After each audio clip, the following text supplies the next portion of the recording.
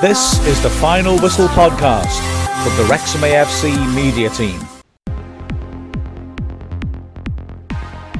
Hi guys, I'm Dominic Vose and this is Dragonheart. Welcome to Dragonheart. It's been a bit of a turbulent week at the racecourse. Well, not at the racecourse, at another neutral ground, but Marine really gave us a good game on last Saturday, didn't they? Oh, yeah. They gave us a heck of a game last Saturday.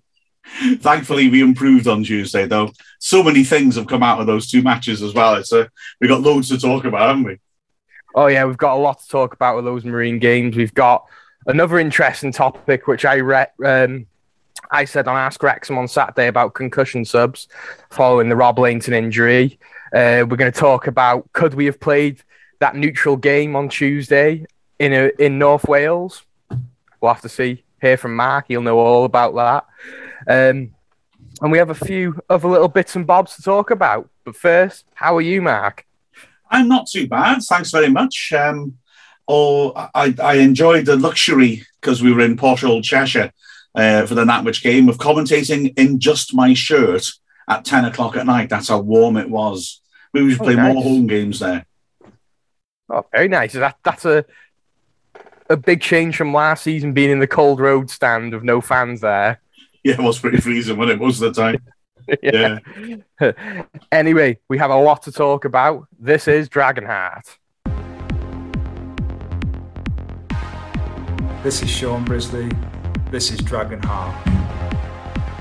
Marine.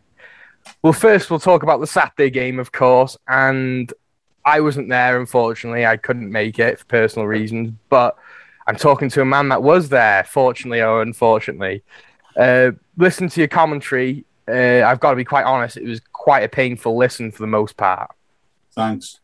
No, I got to say, I know. Don't worry. The number of people who said to me, how do you, and you were one of them, how do you stay calm when you're watching that sort of thing? I think it was an indication of just what it was like. We played a team 3 divisions below us, and I think this is the sentence that comes into my head that sums it up best. The only way we'd have won that game would have been if their centre forward had got sent off for kicking Lainton in the 8th minute, because we weren't going to win it any other way. We were so off the pace, it was frightening. And the thing that really scared me was it was exactly the same as the Chesterfield game. Now, you don't want to see that, do you? You had a week and a half to correct it, and then you just make the same mistakes. But also, you're playing against a team, like I said, 3 divisions lower down. They were at us from the start, and we just couldn't get hold of the ball. We did not deserve a draw. The man of the match by a distance for us was Dibble. And, well... Says a lot, doesn't it? Exactly right, yeah. I think the possible red card early on Lainton, I would argue probably was a red card, but... I don't think he went for Lainton. I think he's going for the ball. I don't think he's trying to do Lainton. I don't think. And the replay, the camera's not close enough to show really either way. What I would say, though, is that now the rules are not interpreted as they were. And essentially, the rules now are talking about the consequence as much as the intention, aren't they, really? So you win the ball cleanly, but then follow through. It's a foul, even if you didn't intend to, you just couldn't help it. And, the rules about red cards talk about endangering another player or being reckless. Well, if you've kicked a bloke in their face so hard you broke his nose and knocked him out, by definition, you have endangered that player. So I would argue, by the way the rules are now written and applied, he should have gone. But I don't actually think he was trying to nail Lainton at all, to be honest with you. Yeah, but the thing is, though, it doesn't matter whether he was trying or not. No. He still nailed him flat in the face. So yeah, absolutely, it's a red card, isn't it? I mean, to be honest, I mentioned in commentary as well. It's about 3-4 years ago now, isn't it?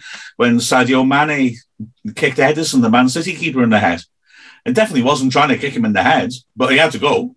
So yeah, he kicked him very hard in the head.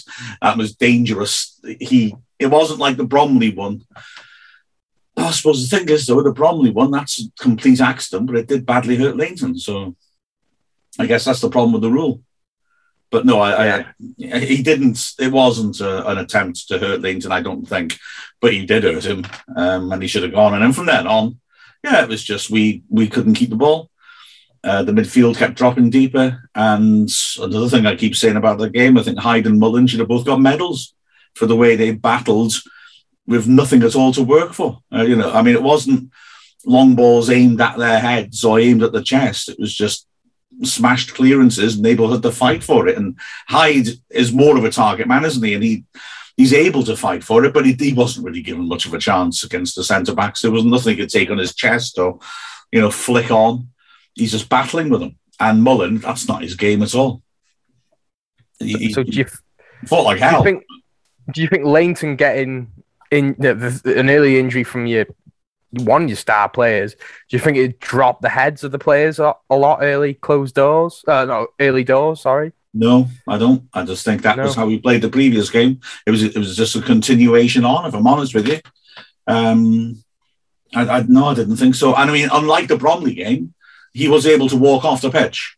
They could see he was okay. I mean, obviously he couldn't carry on playing, but he walked off the pitch. So it wasn't, where you're carrying on wondering how he is. And no, I think it was just we played the same manner as against Chesterfield, and Marine were impressive. To be fair to them, I suppose the other way we could have lost it, won it, would have been if they got tired, but they didn't. They kept going through the whole 90, and we didn't deserve to get the draw out of it. I mean, the strikers, like I said, battled very hard.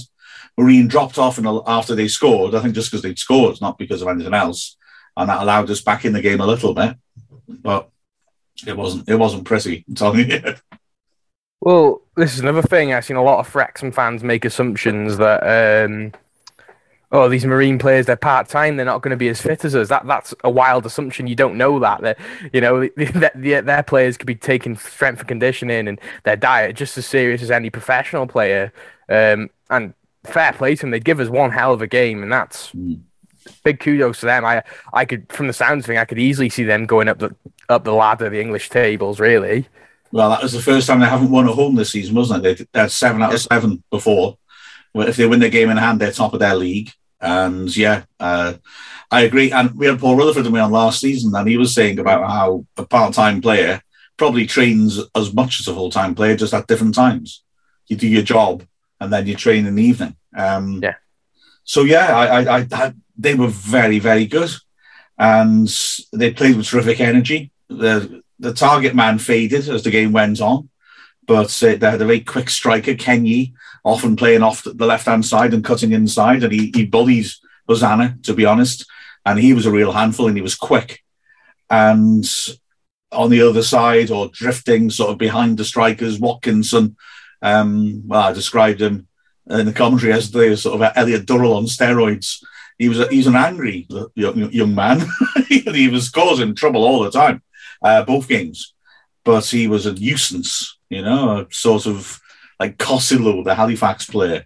Sort of, you don't like him, but he is a nuisance, and he does cause aggravation, and disruption. But you probably like him if he played for your team. Yeah, exactly.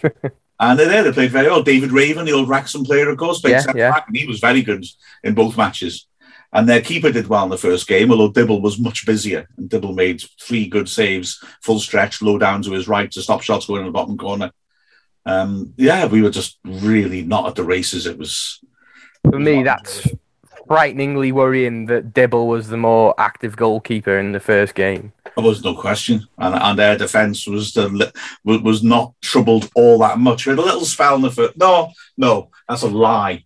We didn't really have a little spell in the first half at all. We nearly scored from a corner. And that was unlucky. That was a good, lovely corner by Jordan Davis and lovely flick header by Hayes. And the defender had come in off the far post and cleared it. Otherwise, we scored. But the second half, we started a bit better, but then it went back to as it was.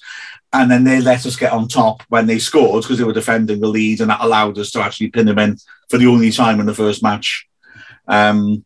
Mullen was actually getting a chance to get the ball to feet at last. But sadly, he then got a really nasty knock just after we'd used our third sub. And, it was just, again, it doesn't reflect well on the players that Mullen was our best player in the last 20 minutes on one leg. He was really struggling I mean, it must have been a dead leg to recover for Tuesday. But he was hobbling around horribly, and yet he was still playing really well. And he was getting shots off, but he couldn't get into the box because he had no mobility. He was getting crosses in. He was switching nice passes around. And he showed his quality in the replay as well, of course. So a lot of people were complaining about the system. Do you think it was the system that was the problem in these last two games? That's a great question. I mean, it really is. The fact that we changed the formation massively and were incredibly improved means the easy answer is yes. And I certainly would stick with the new shape. But there's lots of factors, aren't there? I mean, there's lots of different ways to play the same formation. And I would say, I don't think necessarily the 3-5-2 is a problem at all, but we don't have the personnel to play in certain ways with it. Does that make sense? And to be fair, people are saying this all season, and I've been sort of, well, I wouldn't say poo-pooing it, but reducing its importance in a way when people say about the lack of a foot on the ball midfielder. But as time's gone on, I've recognised that, yeah, we should have got a player like that. And I think Phil Bargswell certainly has as well. I mean, the fact is that he, as I've said before, he's setting up a team to pass quickly through midfield. Not long ball, passing quickly through midfield. And therefore, he wasn't really looking for a player to slow things down. So I don't think he would have been that worried when he wasn't able to make that deal on the final day of the transfer window. Having said that, what we've seen in those two games particularly is that if we're not getting our passing right out from the back, we don't have a player who can control possession and bring us back into the game. So yeah, and that's the issue. Trying to play the fast passing through midfield doesn't work if you haven't got a backup strategy to try and control the game otherwise. And I do think Parkinson's football is really effective, but when it's not going your way, it looks horrendous, doesn't it? I mean, yeah, the midfield drop off really deep, and they just launch and stuff, aren't they? Yeah. And I think a lot of people don't understand quite what we're achieving when we're playing terribly. If you know what I mean, it does just look like a hit and hope. But we have seen really good glimpses of this formation and this system this season. You know, Dagenham first half, Notts County first half. Yeah, so at the end of the day, it's not the system. I just think we played terribly. But I do agree. I think we did need a system change, and you were one of the lucky guys who got to see that on Tuesday. How do you think the new system looked? Excellent. Yeah. But I mean, let's remember again, they are 3 division below us. So yes, but I do want to see it against a team from our level because it was impressive. The other thing, of course, is it's a hell of an improvement against exactly the same team we played terribly against 3 days earlier. Yeah. So hopefully that's a good indicator.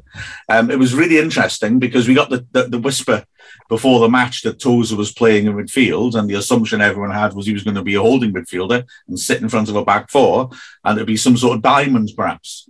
Not at all. 4-2-3-1, Tozer box to box. He and Davis taking it in turns to drive on or cover. They did that really well. I'd frankly say, if anything, probably Tozer was the one driving forwards more. Davis dropping off between the centre-backs to pass out from the back. It meant that we did at times pass very quickly through midfield, as Bargson has set us up to do, and it was very effective. But it also meant that we were able to get a foot on the ball because we had a player in midfield who was intimidating the other side and holding the ball up well. We were able to move the ball around. And with McAlinden and Jarvis and Angus and Mullen all ahead of the ball, making moves, our passing was a lot better. And we weren't looking to just hurry it forwards. I thought maybe the big indication of that change in attitude, Jordan Davis played very well. The last couple of games, I just feel it looks like he's trying far too hard. You know, he's desperate to make it work. He's trying to play killer balls all the time. He's rushing into passes, rushing into tackles. And that's because he cares. but it's also because he's instructed, we're looking forwards, get forwards all the time. In this game, where we were not looking to do that so much, and when he had Tozer alongside him as a real physical presence, he looked class centre mid. He just looked so calm and relaxed on the ball. And I'm delighted with that because he is a class act. And I think that the previous way of playing wasn't helping him at all. And his love of the club, I think, was also feeding into that and making him look very rushed. And all those yellow cards he's picking up, he's got 5 already. Yeah, again, though, we need to emphasise that we are playing a team 3 divisions below us, and we should be putting these teams away. And I think Tuesday, from what I heard, it was a lot more of a professional performance, wasn't it? And it was much needed, I think, for the morale of the fans as well as the team. Yeah, Dibble made a good save early on, and that was all he had to do.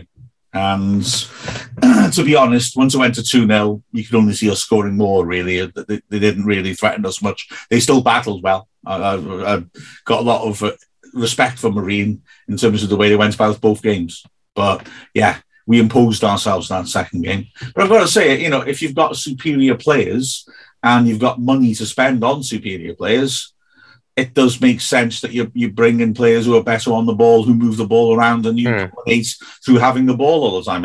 I know it's an easy thing to say, but that 98-point season team, keeps Clark and Harris in the middle of the pitch. We're keeping the ball. We're keeping the other side penned in their half. That feels to me like the logical thing to do when you can bring in better players than the rest of the division. And, I mean, Mullen was fabulous, because this was the first time when we really looked like we were set up to have him at the heart of everything. And his 2 goals were beautifully taken, but beautifully set up as well. His approach play for the first goal was magnificent. His finish for the second, well, he's one-on-one with the keeper. And the first time in a hell of a long time, I just thought, yeah, Wrexham player one-on-one with the keeper, this is a goal. Yeah. He was never going to miss. He was just driving to the middle, dropped his shoulder, dumped the keeper on his backside, walked around him, tapped her in. Oh, you know what I mean? It's nice to feel that way about a striker. He was tremendous. It did just sound like we did what we were meant to do. Yeah. Job done. What we should have done last Saturday, unfortunately. But this is the FA Cup, and the FA Cup's a really tough tournament because Marine have got nothing to lose. They were at home. They were going to cause us a tough game, but we made it tougher on ourselves. But hey-ho, we took it to replay and we did what we were meant to do. And I thought going to replay, I was really confident because a professional team should be beating a semi-professional team 9 times out of 10 who are 3 leagues below you, because we're going to have more time to prepare. We've downloaded their tactics and how they play, because we probably don't have much information than other teams in, say, our league. So, yeah, I'm really pleased that we got the 2-0 win. Clean sheet, onto the game on Saturday now. I hope Barnet haven't got hold of any footage from that game as well, being an FA Cup preliminary game, because they'll be I think we shocked Marine with the way we played as well, and I think that would shock Barnet to suddenly come up against us playing with Tozer as a centre mid driving forwards. So yeah, I hope so. I should say as well, I mean, a mention for Brisley, who had a very good debut. It's proper, brilliant, strong, towering centre back. In the Tozer mode, he and Hayden really combined well. French had some really good moments as a right back, he defensively and going forwards. And I've got to say, McAlinden was spectacular. He was so good. I mean, if Mullen hadn't been so good, he'd just be saying, look at McAlinden, remarkable. He started off on the right and then switched with Dan Jarvis and went to the left. He's got that close control and quick feet. He loves taking people on, doesn't he? But he was beating people, standing up, really good switches to the other side. He put Jarvis one-on-one and he should have scored. McAlinden was terrific. So that was encouraging as well. Jarvis did well. His first game of the season, incredibly. And he had some nice moments. And I did think as well, watching him, we often say he takes too many touches. He wasn't yesterday. I think there was a real sense of Phil Parkinson didn't fancy him because he slows things down. He wants players to move the ball on quickly.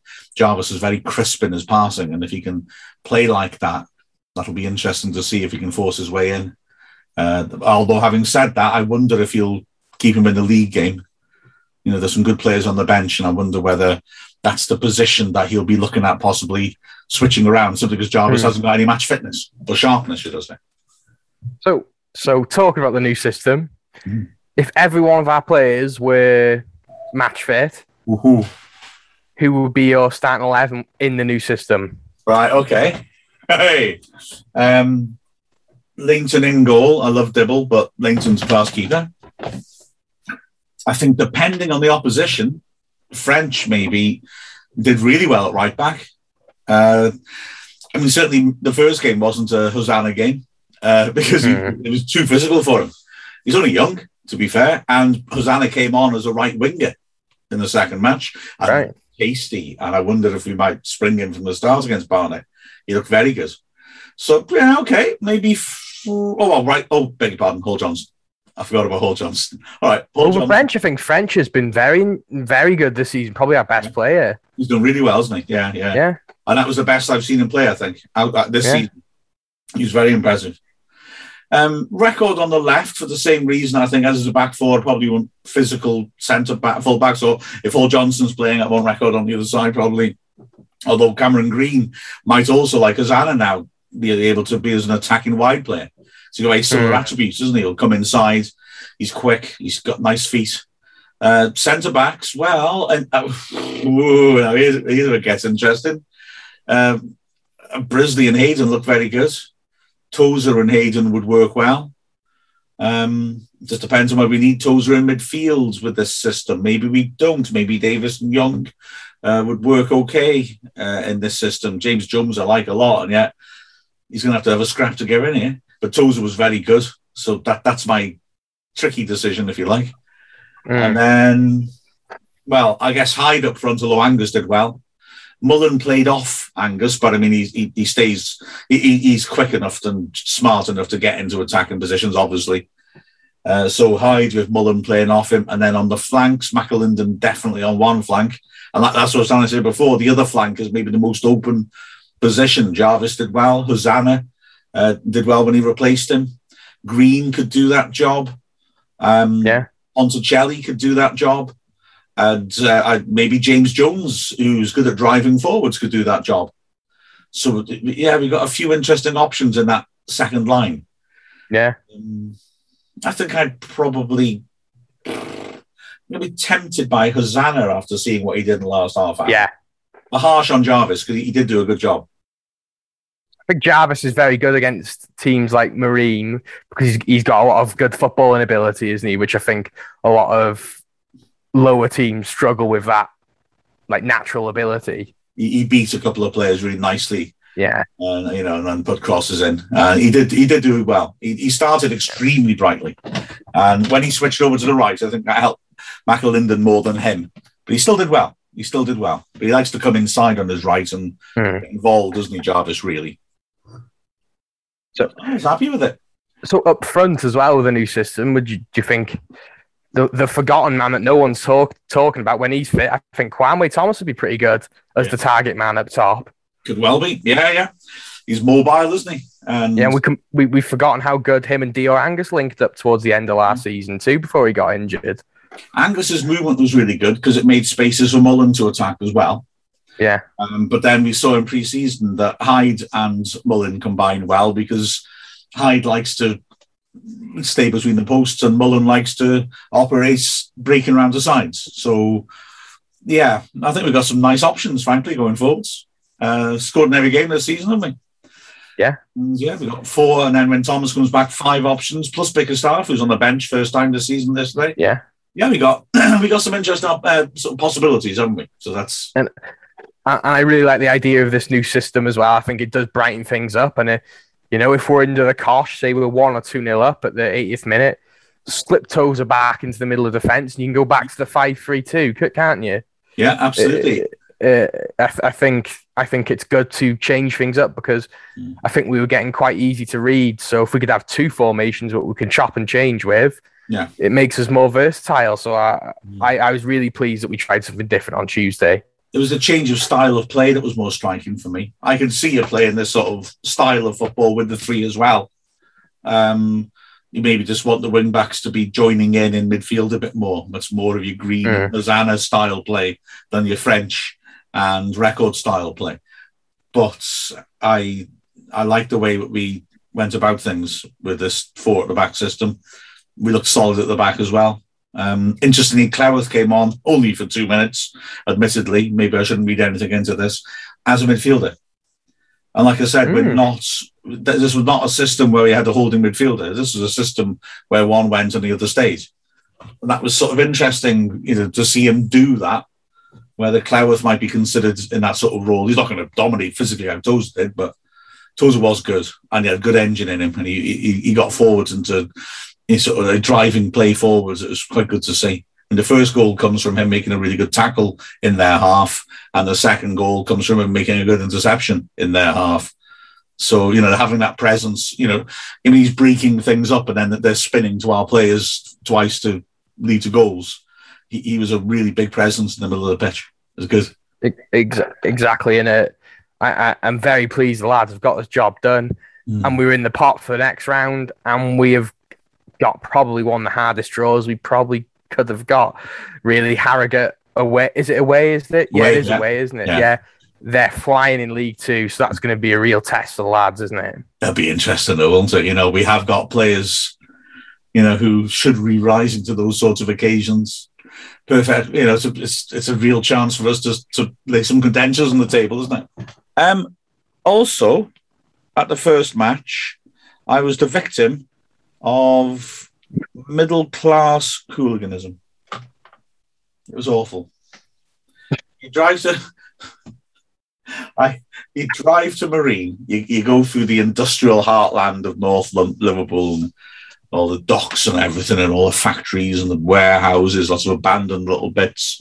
And then when you start getting like Bootle Crosby area, you start. The main road starts looking a little bit more gentrified, not massively.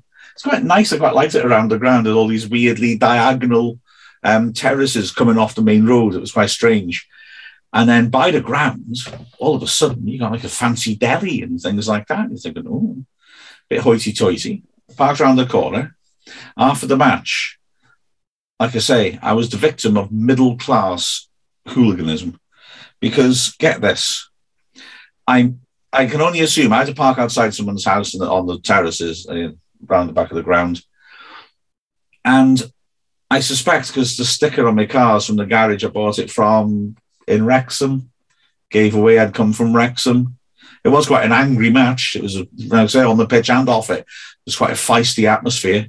The Wrexham fans and Marine fans had half a stand each. And clearly, I think somebody had seen the sticker on the back of my car and was filled with fury and felt they had to do something to my car. But because I can only assume this was a very sophisticated middle-class Marine fan, what they did was threw a punnet of strawberries at my car. Wow. Middle-class hooliganism. I come to my car and there's strawberries dripping down the back of it, and a big punnet and all these strawberries on the floor. How middle class is that? I'm so angry. I'm going to throw some fresh fruit at that vehicle. I can top that. That's not the most middle class thing I've ever seen at a football ground. Fair enough. I was at Wrexham the other day, and someone was eating sensations of a pot of hummus. Oh, that is okay. So that really is the middle class creeping into the working man's game here, isn't it? Exactly. Hummus and strawberries. That's the name of the podcast today. Hummus and strawberries. Oh, my word. That is perfect. Just let me make a note. Oh, dear. That was a brilliant story.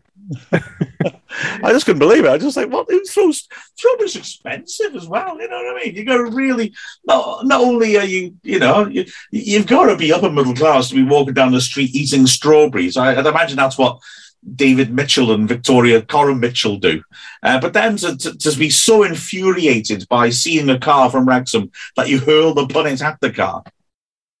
I mean, tasty snack wasted as well. Exactly. See, at least at Wrexham, our middle-class fans eat the hummus and the sensations. Exactly. Anyway.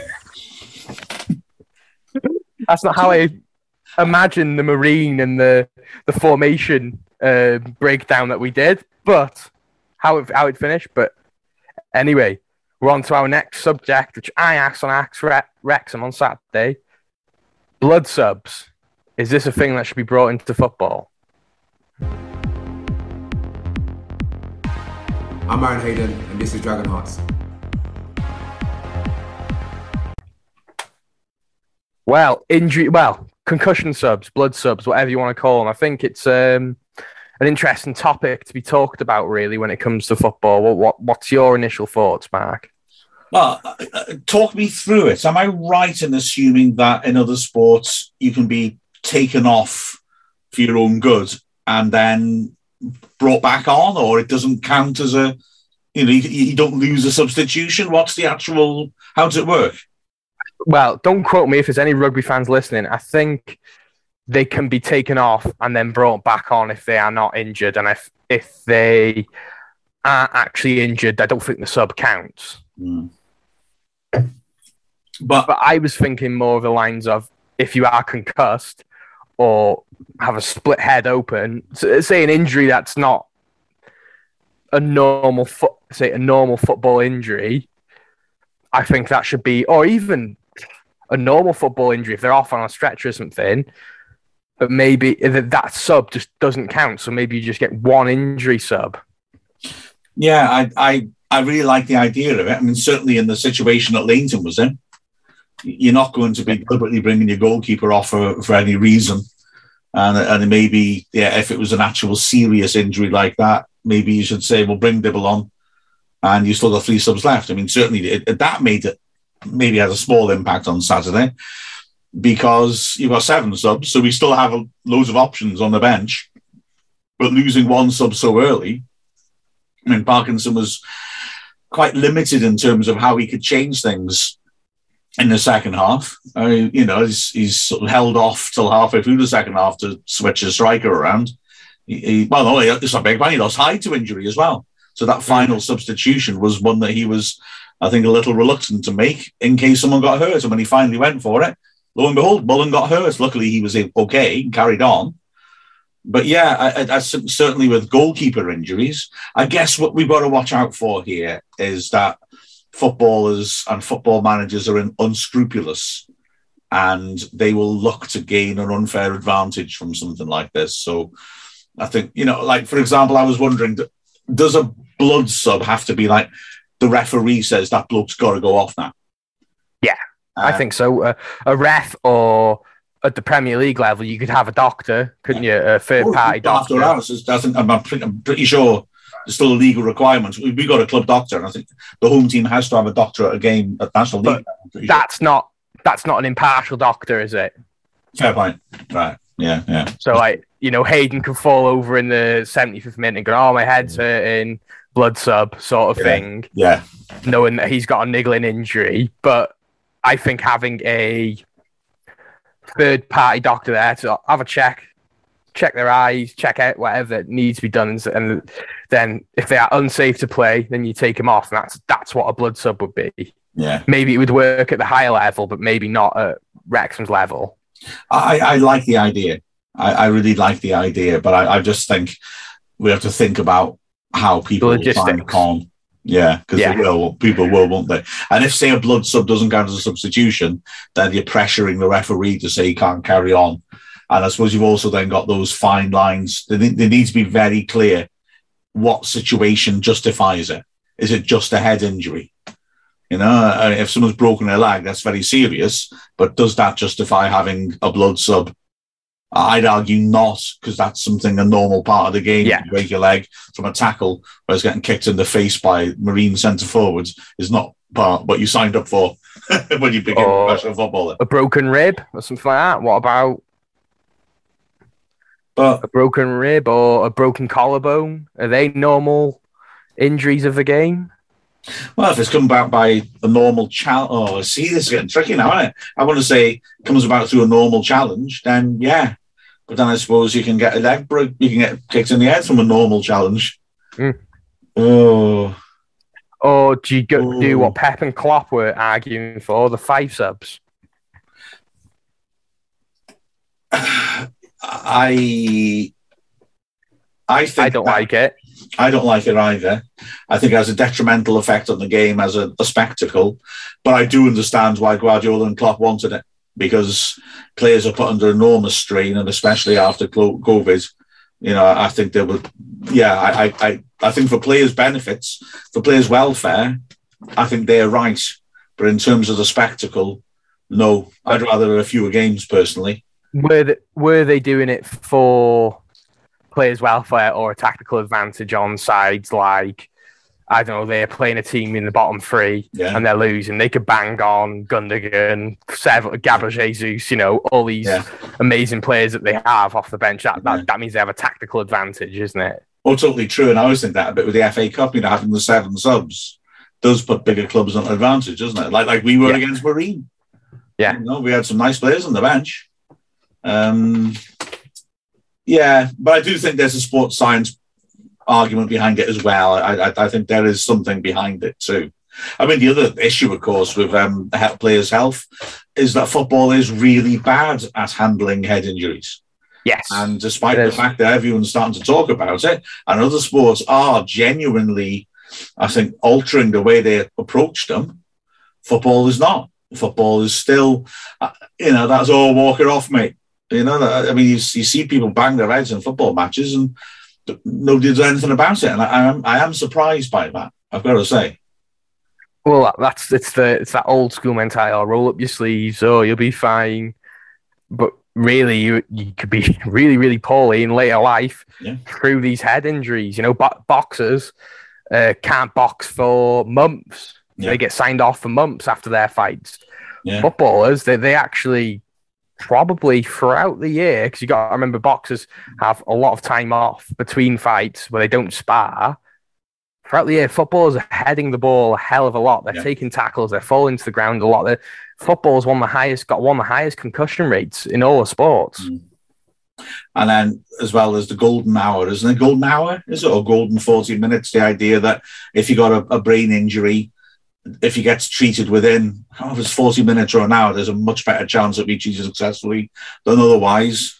And sadly, there are examples of boxers who, after a fight, complain of a headache, but nothing that's really out of the ordinary. They've been getting punched in the head a lot. It's not odd to finish a fight with a headache and then have gone home and collapsed and died because actually they had a brain bleed, which had been undetected. The example I'm thinking of, and I've forgotten his name now, it was about 20 years ago, so hopefully it's a bit more, carefully done now. But, that sort of thing can happen. A footballer could smack his head and there could be something worrying going on inside and they just let him carry on. I'm amazed by it. The cycling's got the same problem. And it does bewilder me that, I know I've just said the 5 subs thing spoils the spectacle, but there's a sense in cycling, I think, like football, of we can't spoil the spectacle. So they sort of ignore the need to be serious about head injuries. And what's happened in cycling, basically, is they've sort of made a lot of noises, the UCI, about, if a cyclist falls on their head, and, that can happen, let's be honest. I've landed on my head when I wasn't so hefty and was on my bike all the time. Not a pleasant experience. And they get up and they look really wobbly. But in cycling, if you take that rider out to do a proper concussion test, they're out of the race now. The race is down the road. And so they essentially just get back on the bike and ride while the governing body makes positive noises about we're going to do something, but they don't. I don't see why you can't look at where they are in the race and put them back in that spot. I know that might not always work, but they're not trying very hard to fix it. Just football's not alone in this. You see cricket, they're clearly more careful now. Yeah. When cricketers get hit on the head, they're more careful than they used to be. Well, there's been a few deaths, isn't there? Yeah, cricket. Hughes was the horrible example. Yeah. And they changed the equipment as well, haven't they? Because he was hit underneath the helmet on his neck. And so they're now made, I think, obligatory. There's plastic inserts you can put around the back. And you have to change your helmet if it gets hit, even if it's trivial, even if the player just, sometimes just got a glancing blow off top of the helmet. So it doesn't have any impact at all, but they still have to change the helmet. They still have to do a proper concussion check on the pitch. In cricket, okay, you've always been able to retire hurt, so that was already in place, which is good, but they are taking it seriously. But I say football and cycling, not that this is a cycling podcast, are failing in that, I think. Yeah, I 100% agree. You can even hear rumblings from rugby when rugby players get pulled out for concussion. You usually see them for a while. They're timed out for a long time. So yeah, it's a discussion that I don't think is talked about enough, because I think everyone in football tries to be tough guys, but really you've got to be putting sports science and health first. And it's like this meathead approach, which a lot of other sports, which are a lot more violent than football, have been taking this approach for a while. Like MMA, they have a lot of after fights. You've got a certain amount of days. The commissions look at you and what have you. I think brain checks and concussion checks should be a regular thing in all football clubs. Whether they can afford it's another thing, though, isn't it? Well, yeah, that's true, but there's a lot of money in football at the moment, and a lot of it does trickle down. And but again, that's another problem, isn't it? You see, clubs will make decisions based on what benefits them, whether it's because the sport's full of money or because it raises so much passion. Clubs are reluctant to hand money on to something that's not going to benefit them. Clubs are reluctant to have a substitution made, which isn't one that they've initiated. I mean, remember that Eva Canero issue with Jose Mourinho, where she had the big argument with him. I mean, that was because she wanted a player to come off because he was hurt. So, well, she was not being honest about a player's health, and that didn't fit with what the club wanted in terms of getting a result. So, football's a results game, isn't it? Unfortunately, yeah, exactly. But yeah, I think it's a topic that isn't talked about enough in football, and I hope it is in years to come. And hopefully something positive can be done by it, like maybe the National League, maybe the Football League, maybe the Premier League, pay for these clubs to trickle down so everyone in the Football League or everyone in the National League have these concussion checks once or twice a year. I think it's very important to do that. And a lot of these old school footballers who have Alzheimer's and things like this, and I think maybe heading practice should be knocked down a little bit too. I think positive steps will be made, but it's just how you do it. Another thing, isn't it? I think this is why I'm going to be a hypocrite, because if you take heading out of football, you massively change the game. No, I'm not saying take it out, but I think reducing heading practice. Yeah, maybe so. I think maybe that comes under the boxing argument of, you're an adult and you're willing to take that risk, knowing what the risk is. But children aren't. Children are adults. Yeah, so. Yeah, that's true.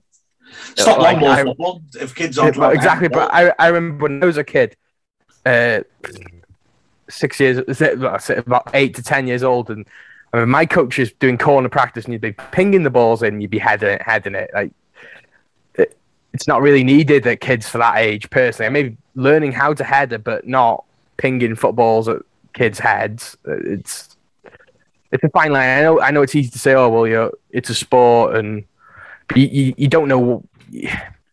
As a kid, you don't know what that's going to do to your brain in the future, do you? Hurling your head at a ball. And you're not thinking about it, are you? I mean, no. To be honest, I that's why I was a goalkeeper. You see, as far as I'm concerned, football's catching and punching.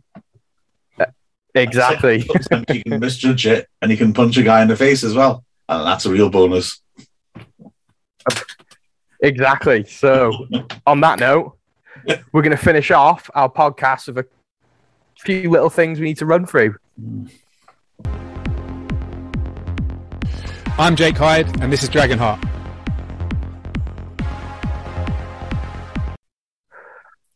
Well, here's a question that everyone's seemed to be asking online. Could we have played Tuesday's night's game at North Wales?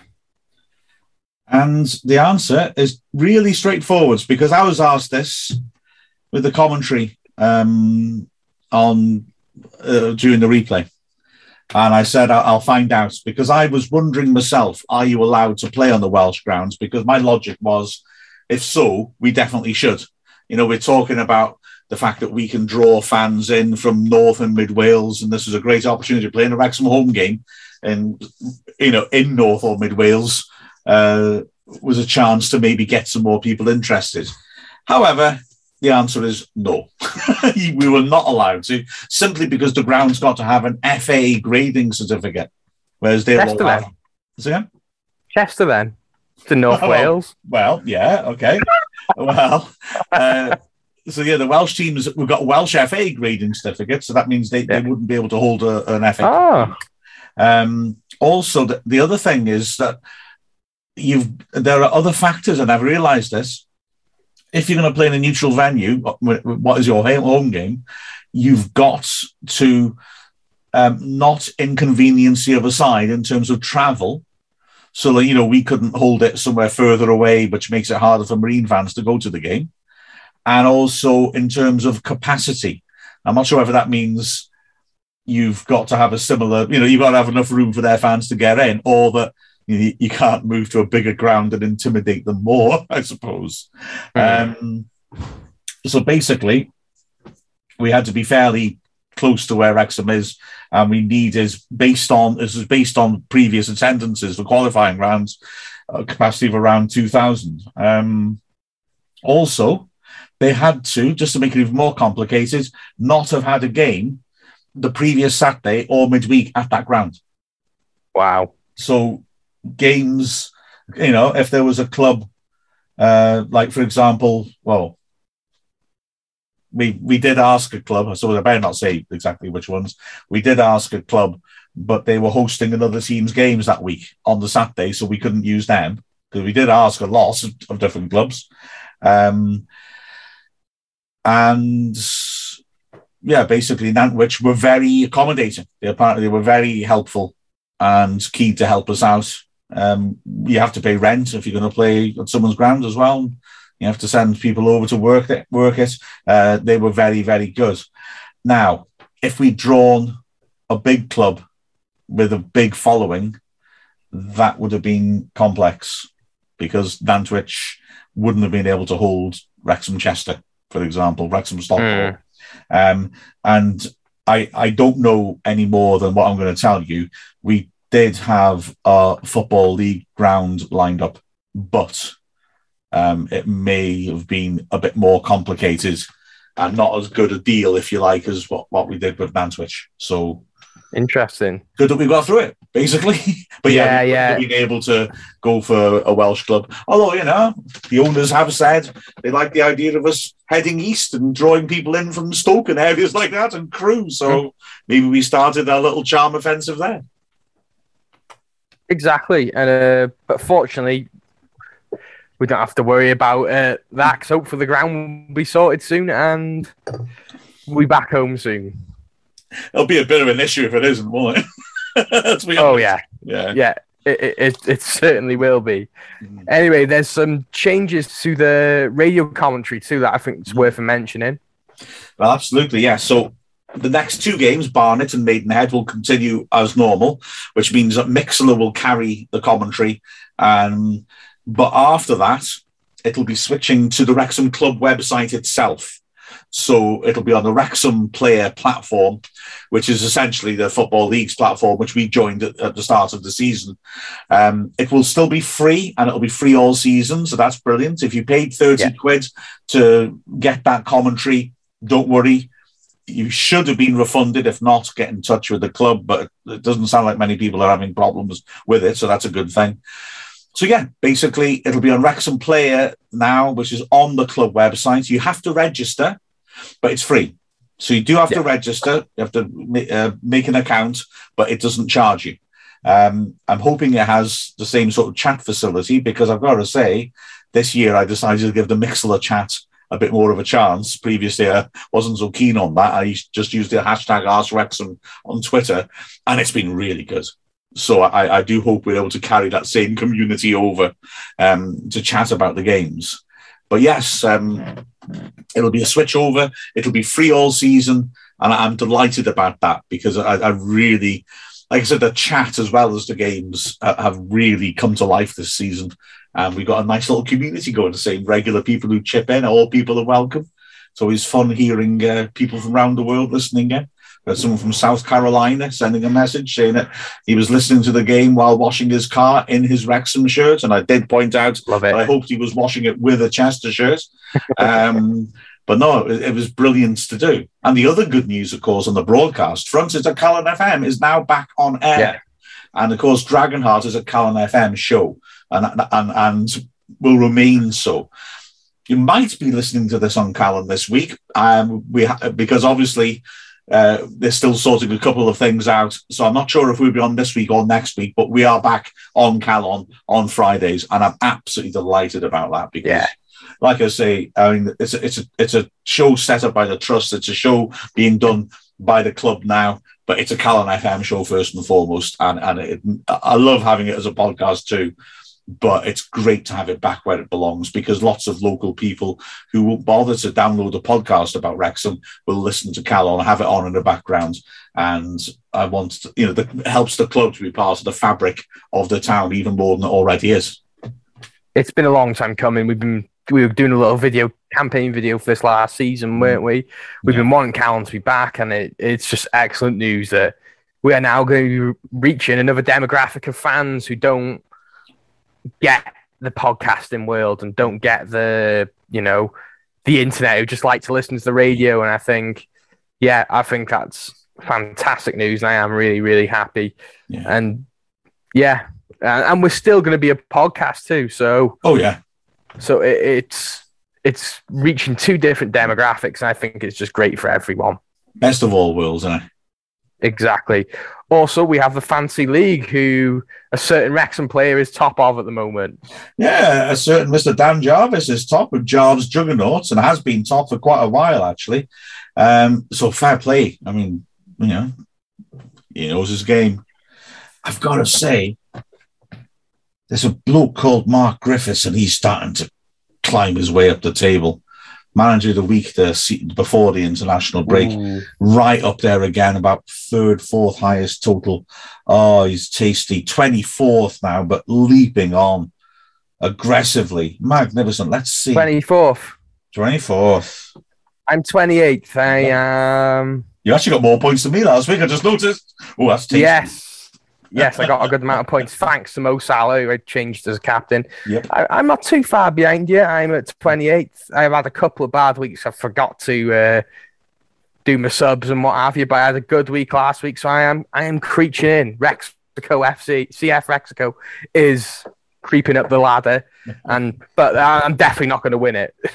I've got to say, well, firstly, I am going to win it, even though I'm 24th. Don't give up, Shay.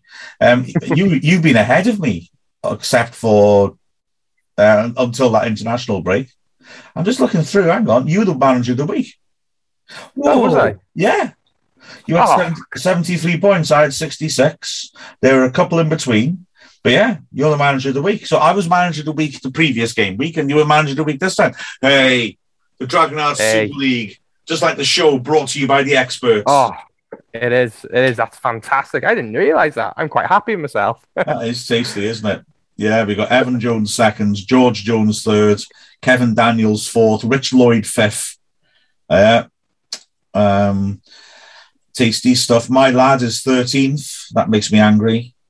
With his team Inter Rosed. Hey. James Harrison, who I was commentating with on the replays, 15th. Got to track him down. Timothy Lewis, who inspired it last season by goading us and has goaded me further with his team, Operation Defeat MG.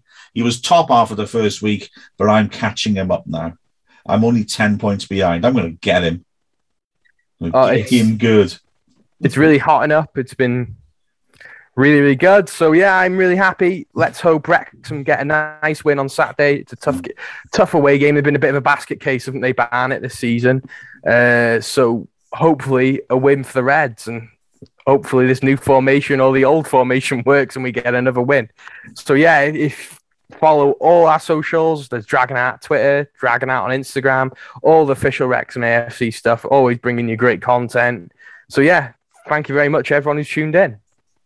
Adios, muchachos. This is the Final Whistle podcast from the Wrexham AFC media team.